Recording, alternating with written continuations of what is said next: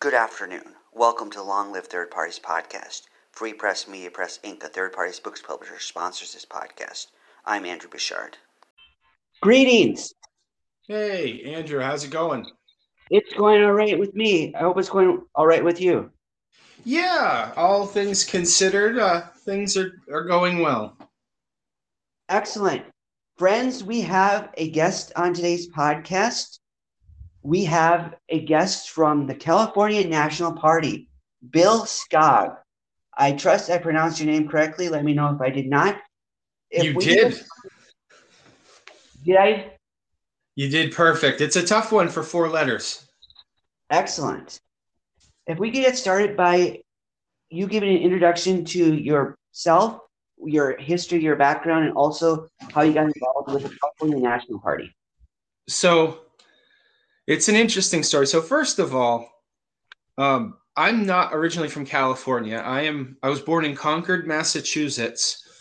On my dad's side of the family, we can trace our lineage from the Mayflower. My dad's side of the family founded a town called Sudbury, Massachusetts.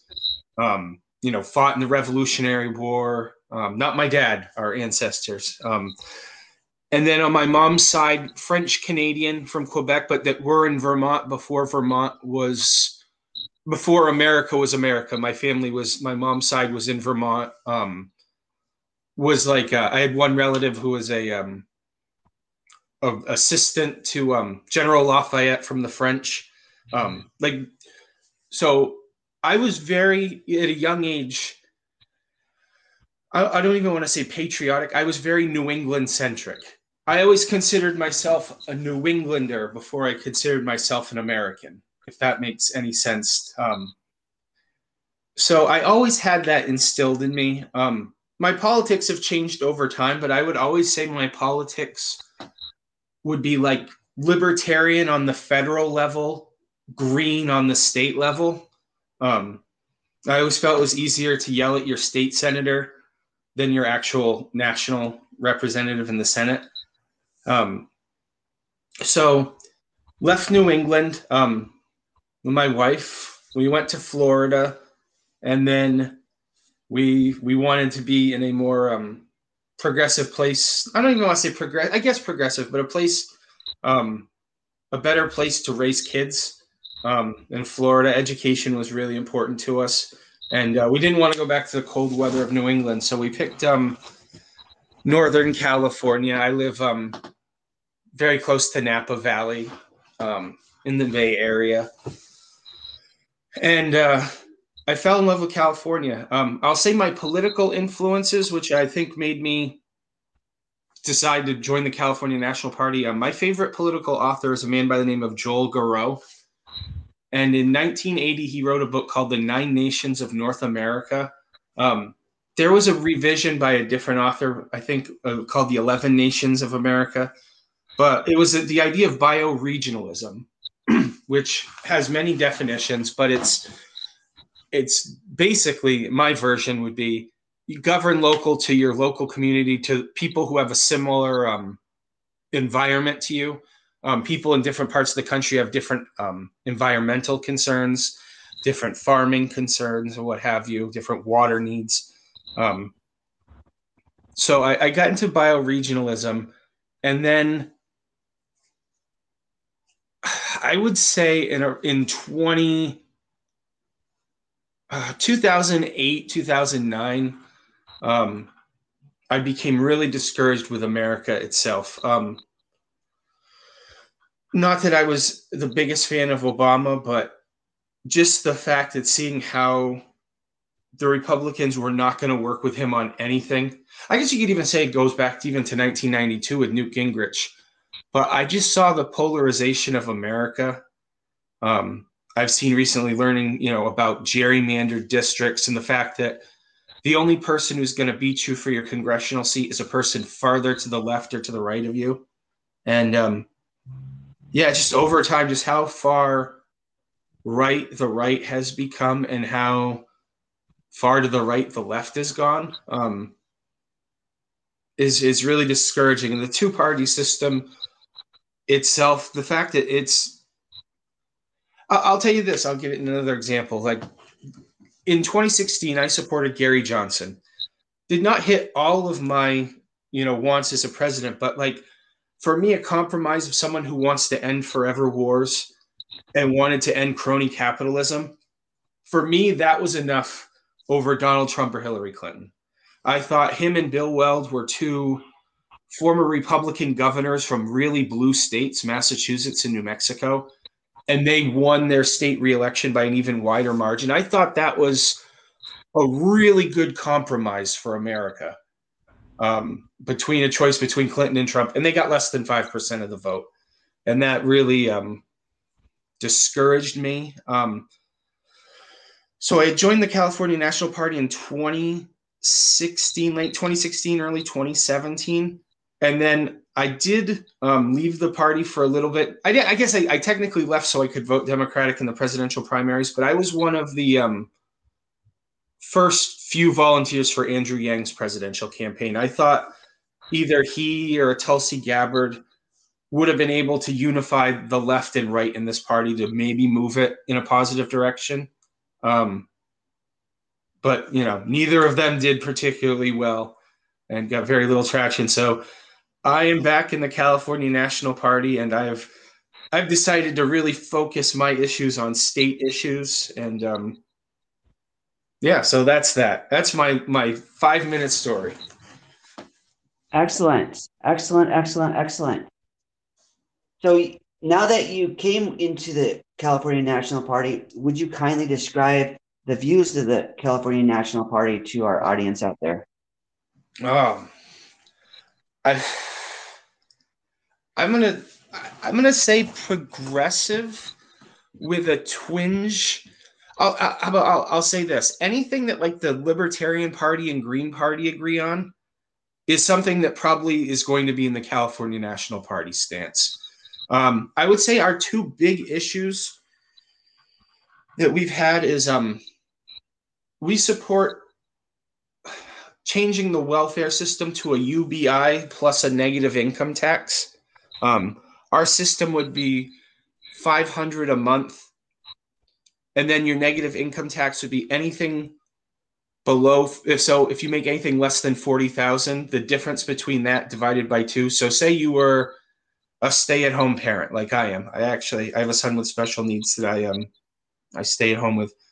I would get half of $40,000, which is $20,000, plus the $6,000 from UBI. So I would have a base salary in California of $26,000.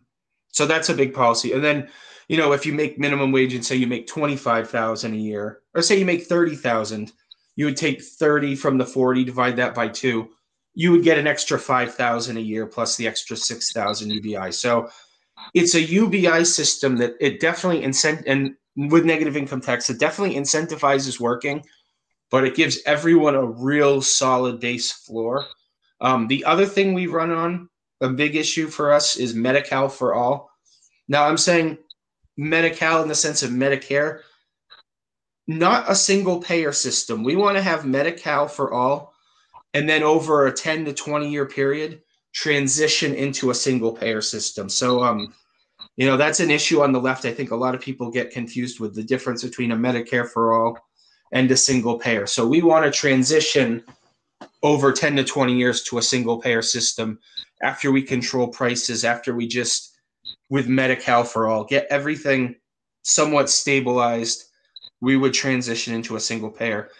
The other issue that we are pretty big on is we want to create a jobs program for water desalination plants, a massive amount to help with our water situation, because in California we do have droughts, we do have climate change has caused droughts, we have tons of fires. In fact, during COVID we had a fire, the big one that happened, it was 2 miles from my house, so we had to pack our family and we went and I went to New Hampshire and Vermont, and we were with family for a few weeks. So yeah, water desalination, a California bank.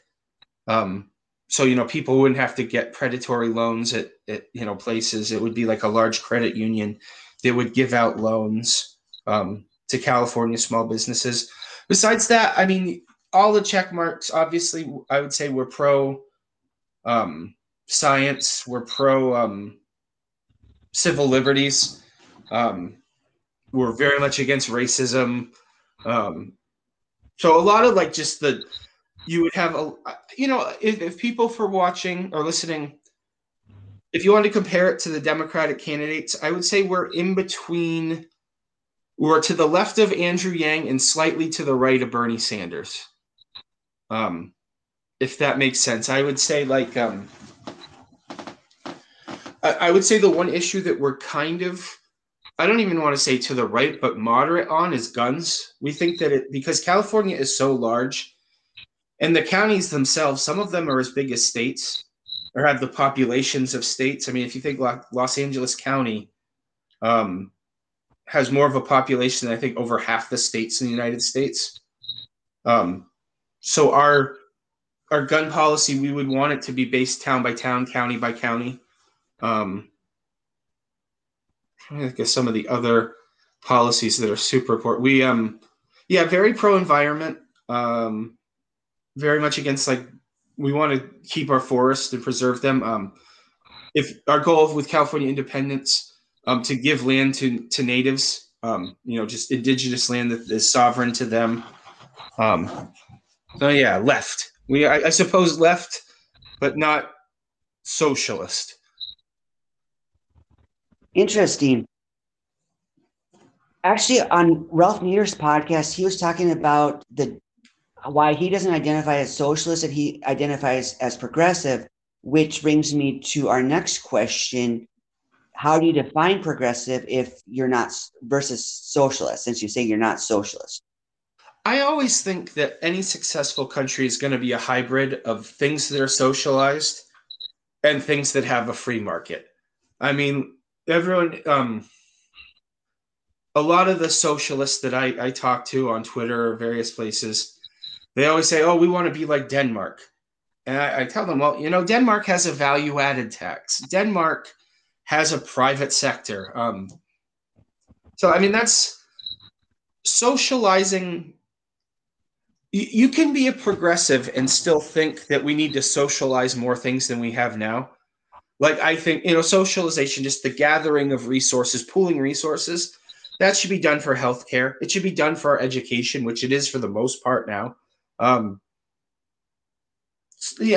mean, a big one for us in the California National Party is where I would say we're closer to socialist, is of resources. Everyone should have access to the minerals and water in the state. It should not be a few landowners. We had we're having a fight with Nestle that's actually, we think we might win, where Nestle will stop controlling water on international and state parks and then selling it back to us. So I guess I think a progressive would probably be like 80% socialist with a 20% capitalist would be the simplest way I would probably describe it. I know socialists who think professional sports teams should be socialized. I don't think that's necessary. But yeah, healthcare. I sure think everyone in this country has the right to equal access to healthcare. The natural resources we all share. Like, I don't think people have the right to pollute and hurt someone else's land and whatnot. So yeah, I mean, social, like, in my opinion, and I think if you look at the CNP policy, we need to be more towards socialism in this country just because of how far to, corporate feudalism we've gone. But yeah, I think a progressive can acknowledge some value to the private sector. That makes sense. That makes sense. So what ballot access issues are you facing in California? Well, for the CNP, I would say just getting our name out there and getting more people to be aware. Just looking at the California access, I don't know if there's a state that's better. I haven't researched that, but what we have to get is 1/3 of 1% of people to register with the party who voted in the last gubernatorial election, or we need to get 10% of signatures. I think we are going to go with registration. Our registration, I don't know our exact numbers, but it has been growing steadily every year that we've been around. We are running someone in the recall. So access for that was actually, he'll still be under an independent name, but getting ballot access, I think, is less than $10,000 out here, which, I mean, isn't perfect. I obviously would prefer a system that would allow people with even less money to get involved in vote or get involved and run for office. But, for governor, it's not bad. I know that there's a lot of ballot issues in a lot of other places. I would say in comparison, California seems to be doing better. There are a lot of people who have problems with the propositions. I don't know how aware you are with California propositions and the power they have. Explain them if you don't mind. So we had a proposition, the last one that I'm trying to think. It could be a proposition on taxing land to fund schools. That'll be on the ballot. Or someone will put a ballot on to legalize marijuana, which we did, or to ban gay marriage, which I think happened in the 90s. I forget that. I wasn't out here at that point. But then people vote on it during the election. So you have a guide to all the props. One of them that I was a big advocate for the last time was Prop 24, which would give people money would give people money for their data online. Like when you go on Google harvests your information and uses it with their AI to get better marketing and to sell you crap better. So that was a proposition that I supported. But yeah, it's a popular vote. You have to get a certain amount of signatures to get it on as a proposition. There are people, not people in the California National Party, but there's other California independence movements that want to put it on a ballot and vote on it. And that's not how we seek independence necessarily. And so that's the propositions. Those can have a little controversy just because so much money is spent on them, and it's all, for the most part, it's special interest groups really get a hold of it, and it becomes a real corrupt kind of just mess. But ballot access, I got to be honest, I'm okay with getting access if we get 1/3 of 1% on the ballots. That to me seems reasonable.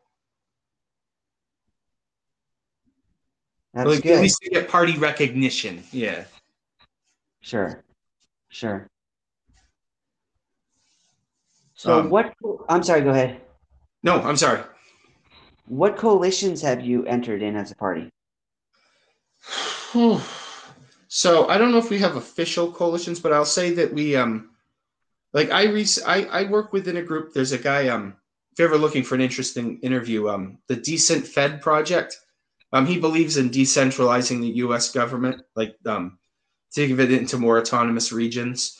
I do a podcast with and on this group with one of the work heads of the Cascade, which is Washington and Oregon and part of Canada. We have coalitions with the New England Independence Movement, the Minnesota Independence Movement. There's a couple Texas independence movements. We're involved with the more progressive, much smaller movement. So I would say those are the main ones. There's some others in the California independence movement, very few that we work with, just because, in all honesty, our priority, we're very similar to, and the other group that we have an affiliation with is the Scottish National Party, which has been a party for years in Scotland, for decades. And they, we kind of base our model around them.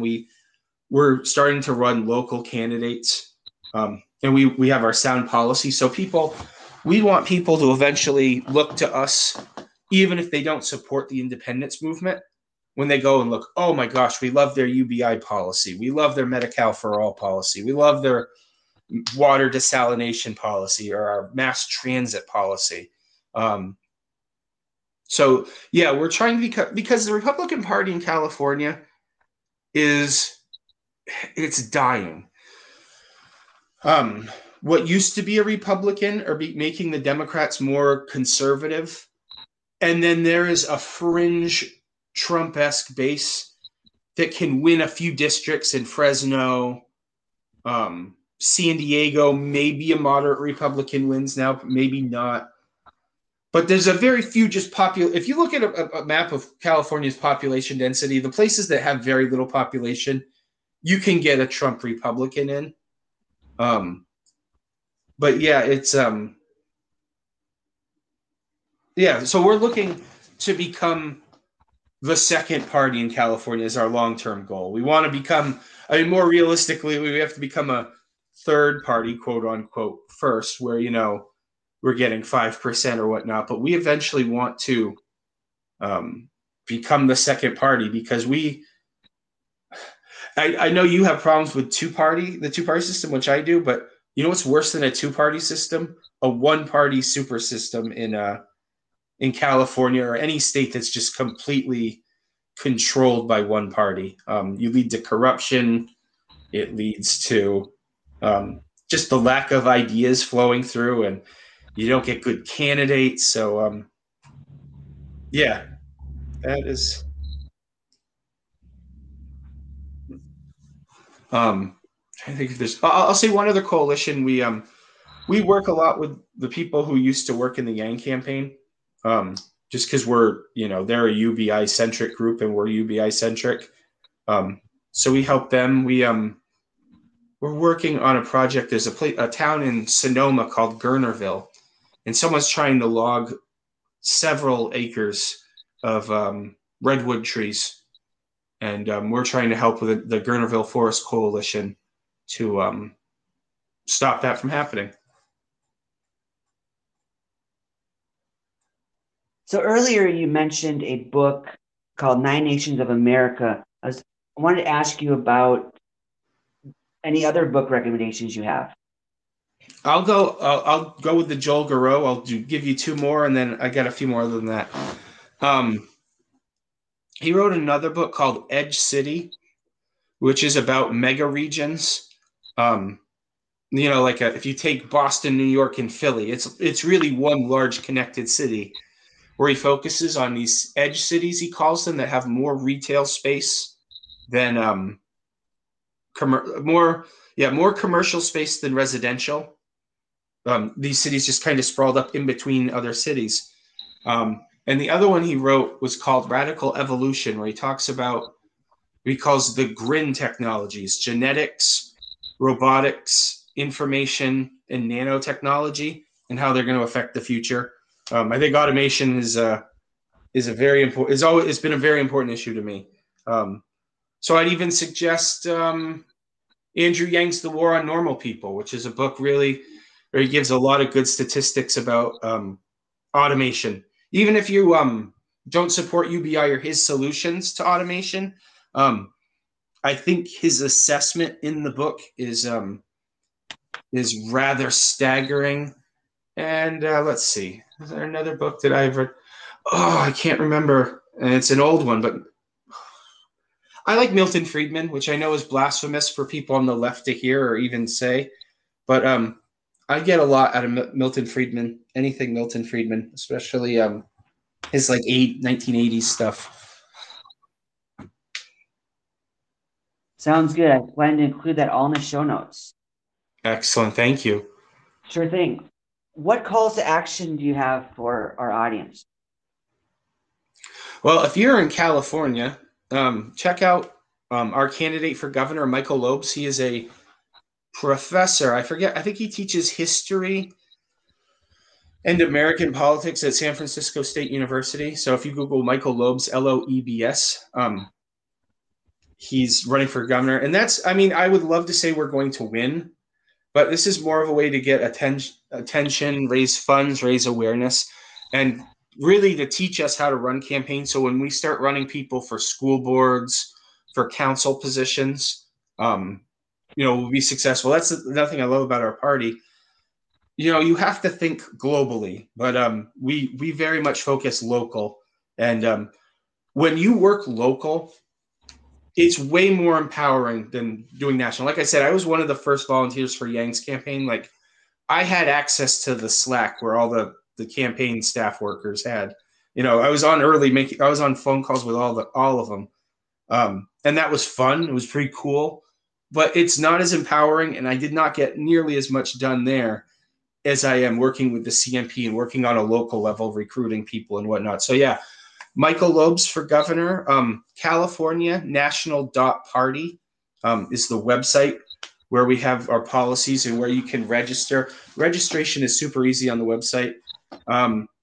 On Twitter, vote CNP. But yeah, right now, Lobes for governor, the Gurnerville Forest Coalition we're going to be working with. And we have our convention coming up. I'll get Yvonne to email you the exact date. But I don't know if you've heard of an author by the name of Irvine Welsh. No, I haven't. He wrote the book Trainspotting, which was a very popular movie in the 1990s. Wrote Filth. He's a very popular English author. He is going to be our keynote speaker because he's a very supportive of the California National Party and the California independence movement. He's Scottish, so I think his roots are in the Scottish National Party, or at least in Scottish independence. So yeah, we have our convention coming up, and it's been weird. I don't know about you and your life, but for us, I think the party is just looking forward to getting out and seeing people again and going places, being at farmers markets. And I'll give a shameless plug to the podcast I do. Not nearly as good as yours, I can tell. Last Exit on the Left. It's myself, co-host Forbes, who's the Southern California regional coordinator, and then Brandon, who works at with the Cascadia Independence Movement. And we focus a lot on left coast issues and obviously independence and bioregionalism. Yeah, so those are the places you can find me or what I'm all about.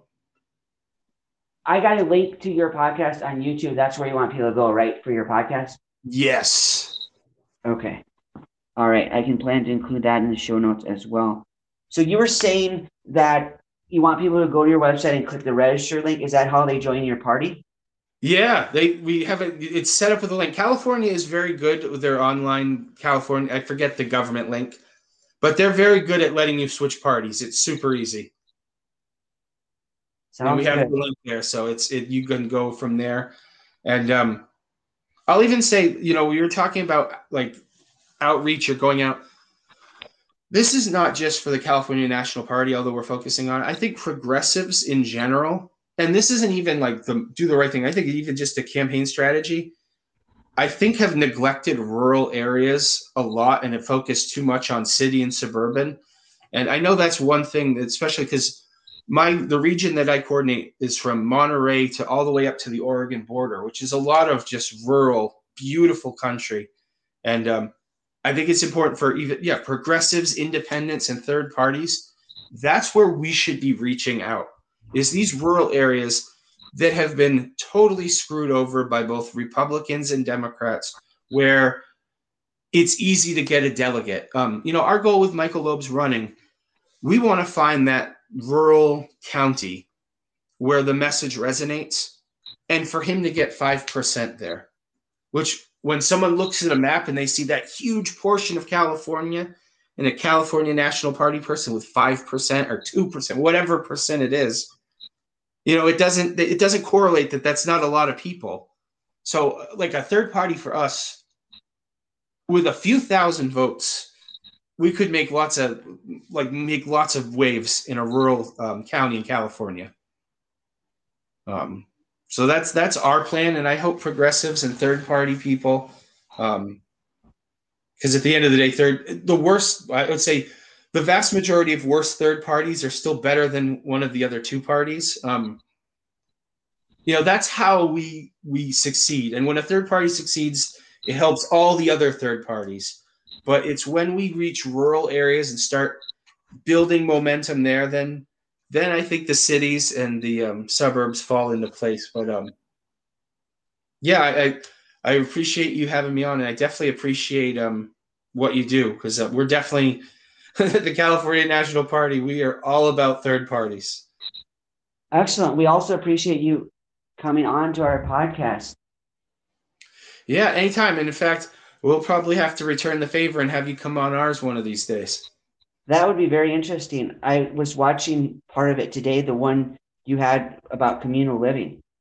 Ah, yeah, that was that guy's a real interesting guy. That's Reverend Bill Beardsley. I don't think he's no longer a reverend, but he married my wife and I. But he was Bernie Sanders' opening act in New Hampshire in 2020. Like, he was the guy who would give the speech, and then Bernie Sanders comes out and gives him a hug. You know, that speaker. Yeah, he was that guy. My. Yeah, he's one of the more powerful progressives in New Hampshire. Which, being from New Hampshire, I'll say that's another thing maybe that I was naive about. Like, I didn't realize that other states don't get the attention from candidates that New Hampshire gets. Like, I did not realize that presidential candidates don't knock on your door. It was very naive. Like, I always remember my neighbor in 1990, yeah, 92, 91. I went and got sugar from my neighbor, and Hillary Clinton was there, Oh my. advocating for her husband to my neighbor, who was a progressive reverend in New England, a different person. And I just remember, like, oh, yeah, that doesn't happen for everybody else. Oh, yeah, that was, by the way, that was one of my favorite podcasts I did. So thank you for checking it out. And yeah, thank you for having me on. Excellent. We wish you the best of luck, and may you achieve your goals and your dreams. All right. And out of curiosity, what state are we talking to you from? Another big state, Texas. Oh my goodness, the stars at night are big and bright, deep in the heart of Texas. I'll have to never been, but I'll if I ever go, I'll give you a call. Excellent. I'm in Austin. Ah, you're in Austin. That's where everybody is now. Yep, it's going very quickly. Well, I'm in a city called Fairfield, where if you ever eat a Jelly Belly, think of me. Oh, that's the factory there? Jelly Belly factory. We have a Travis Air Force Base, and it's funny. I live Fairfield. I live 5 minutes from Highway 80, and then 5 minutes from a wine country. It's a very interesting place. Sounds excellent. Thanks again. Thanks again, and all the best. All the best. Take it easy. Bye now.